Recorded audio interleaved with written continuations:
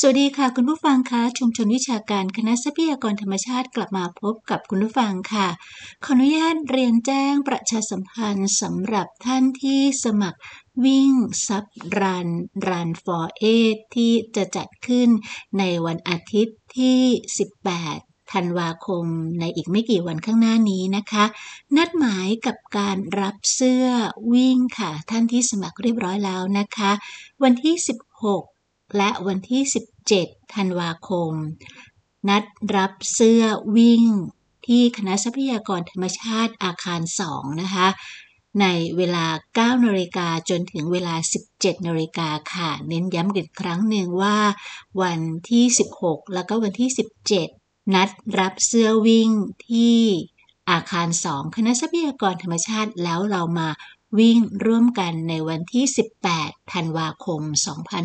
2565กับซับรัน for Aid ซึ่งจัดเป็นครั้งที่1กับครั้งที่1ในครั้งนี้นะคะแว่วๆมาว่าหลายท่านอยากที่จะชิงถ้วยรางวัลเพราะเป็นถ้วยรางวัลครั้งแรกของการจัดซับรันในครั้งนี้นะคะครั้งที่1ของการจัดเนี้ยหลายท่านชื่นชอบสนใจนะคะไม่ว่าจะเป็นถ้วยรางวัลเหรียญที่ระลึกสำหรับการวิ่งเสื้อวิ่งนะคะที่เป็นเสื้อวิ่งของซับรันครั้งที่1ครั้งที่1ของครั้งนี้นะคะมีความหมายกับหลายท่านมากเลยทีเดียวเจอกันได้นะคะเริ่มลงทะเบียนนะคะในเวลา 5:30 นค่ะแล้วก็จะทำการปล่อยตัวนักวิ่งนะคะถ้าเป็นมินิมาราธอนนั้น6 นาฬิกาตรงนะคะ6 โมงเช้าเลยค่ะและถ้าหากว่าเป็นฟันรันนะคะ6 โมง 10 นาทีที่ตลาดเกษตรมอ.คณะทรัพยากรธรรมชาติซึ่งเป็นจุดสตาร์ทและจุดฟินิชเป็นจุดเดียวกันเลยนะคะเจอกันได้เรื่องราวทางด้านการเกษตรในวันนี้นะคะเนื่องจากว่าที่ตลาดเกษตรมอ.นั้นนะคะบอกกล่าวกันได้เลยค่ะว่า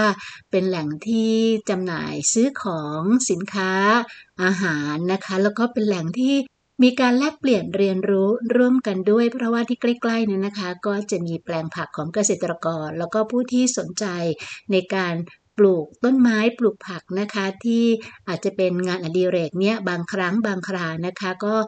ในการปลูกเนี่ยอาจจะเจอปัญหาอยู่บ้างนะคะก็อาจจะมีการพูดคุยกันที่นี่แล้วก็ที่นี่ก็ยังเป็นตัวอย่างของ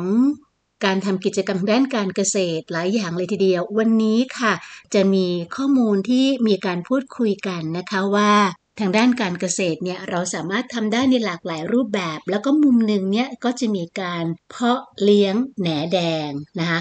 หลายท่านสนใจในการเลี้ยงแหนแดงวันนี้ดิฉันก็เลยมีข้อมูลนำมาฝากบอกกล่าวกัน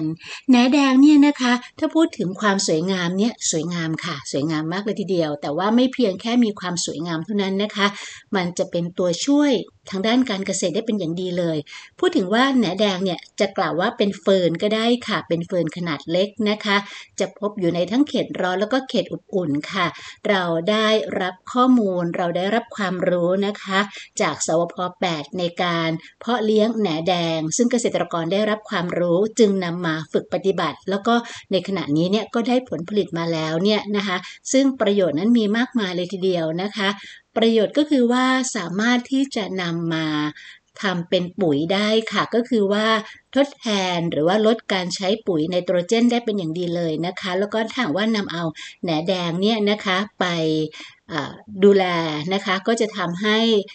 ไปลงดินนะคะก็จะเป็นการเพิ่มอินทรีย์วัตถุให้แก่ดินค่ะทำให้ดินนั้นมีความอุดมสมบูรณ์มากขึ้นแล้วก็สามารถที่จะปรับปรุงโครงสร้างของดินได้ดีขึ้นในระยะยาวยิ่งถามว่าพื้นที่ใดนะคะที่เป็นพื้นที่ในการใช้สารเคมีเป็นระยะเวลายาวนานนั้นอาจจะมีผล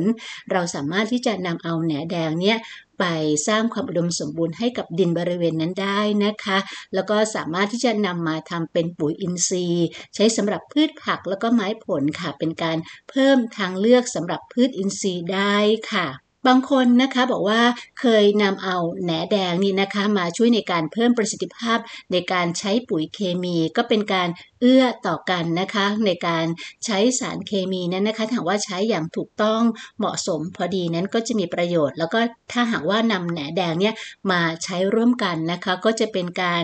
ก่อให้เกิดประโยชน์เพิ่มมากยิ่งขึ้นลดการดูดตรึงฟอสเฟตของดินได้เป็นอย่างดีเลยนะคะที่สำคัญนะคะถ้าหากว่าเรานำเอาแหนแดงเนี่ยไปใช้กับกระบวนการในการเลี้ยงสัตว์นะคะถือได้ว่าเป็นอาหารชั้นยอดให้กับพวกวัวควายแพะนะคะเป็ดไก่ปลาเนี่ยสามารถกินแหนแดงได้ซึ่งแหนแดงนั้นมีสารอาหารโปรตีนที่ดีเยี่ยมในการเพาะเลี้ยงแหนแดงนี้นะคะจะมีประโยชน์อย่างมากเลยก็จะเป็นการลดปริมาณวัชพืชในนาข้าวค่ะโดยการนำเอาแหนแดงนะคะที่ขยายนั้นไปคลุมผิวน้ำนะคะทำให้แสงแดดนั้นส่องไม่ผ่านที่บริเวณนาข้าวนะคะซึ่งก็จะทำให้วัชพืชนั้นเจริญเติบโตไม่ได้ค่ะก็จะเป็นตัวช่วยนะคะในการที่จะทำให้ลดปริมาณของวัชพืชที่เกิดขึ้นในบริเวณนั้นๆได้นะคะการนำเอาแหนแดงมาใช้ทางด้านการเกษตรทางด้านพืชหรือการนำไปเป็นอาหารให้กับสัตว์นั้นมีประโยชน์มากๆเป็นการลดต้นทุนในการผลิตลงนะคะในการซื้อพวกอาหารสัตว์ได้เป็นอย่างดีแล้วก็จะช่วยในการที่จะทำให้ต้นไม้นั้นเจริญเติบโต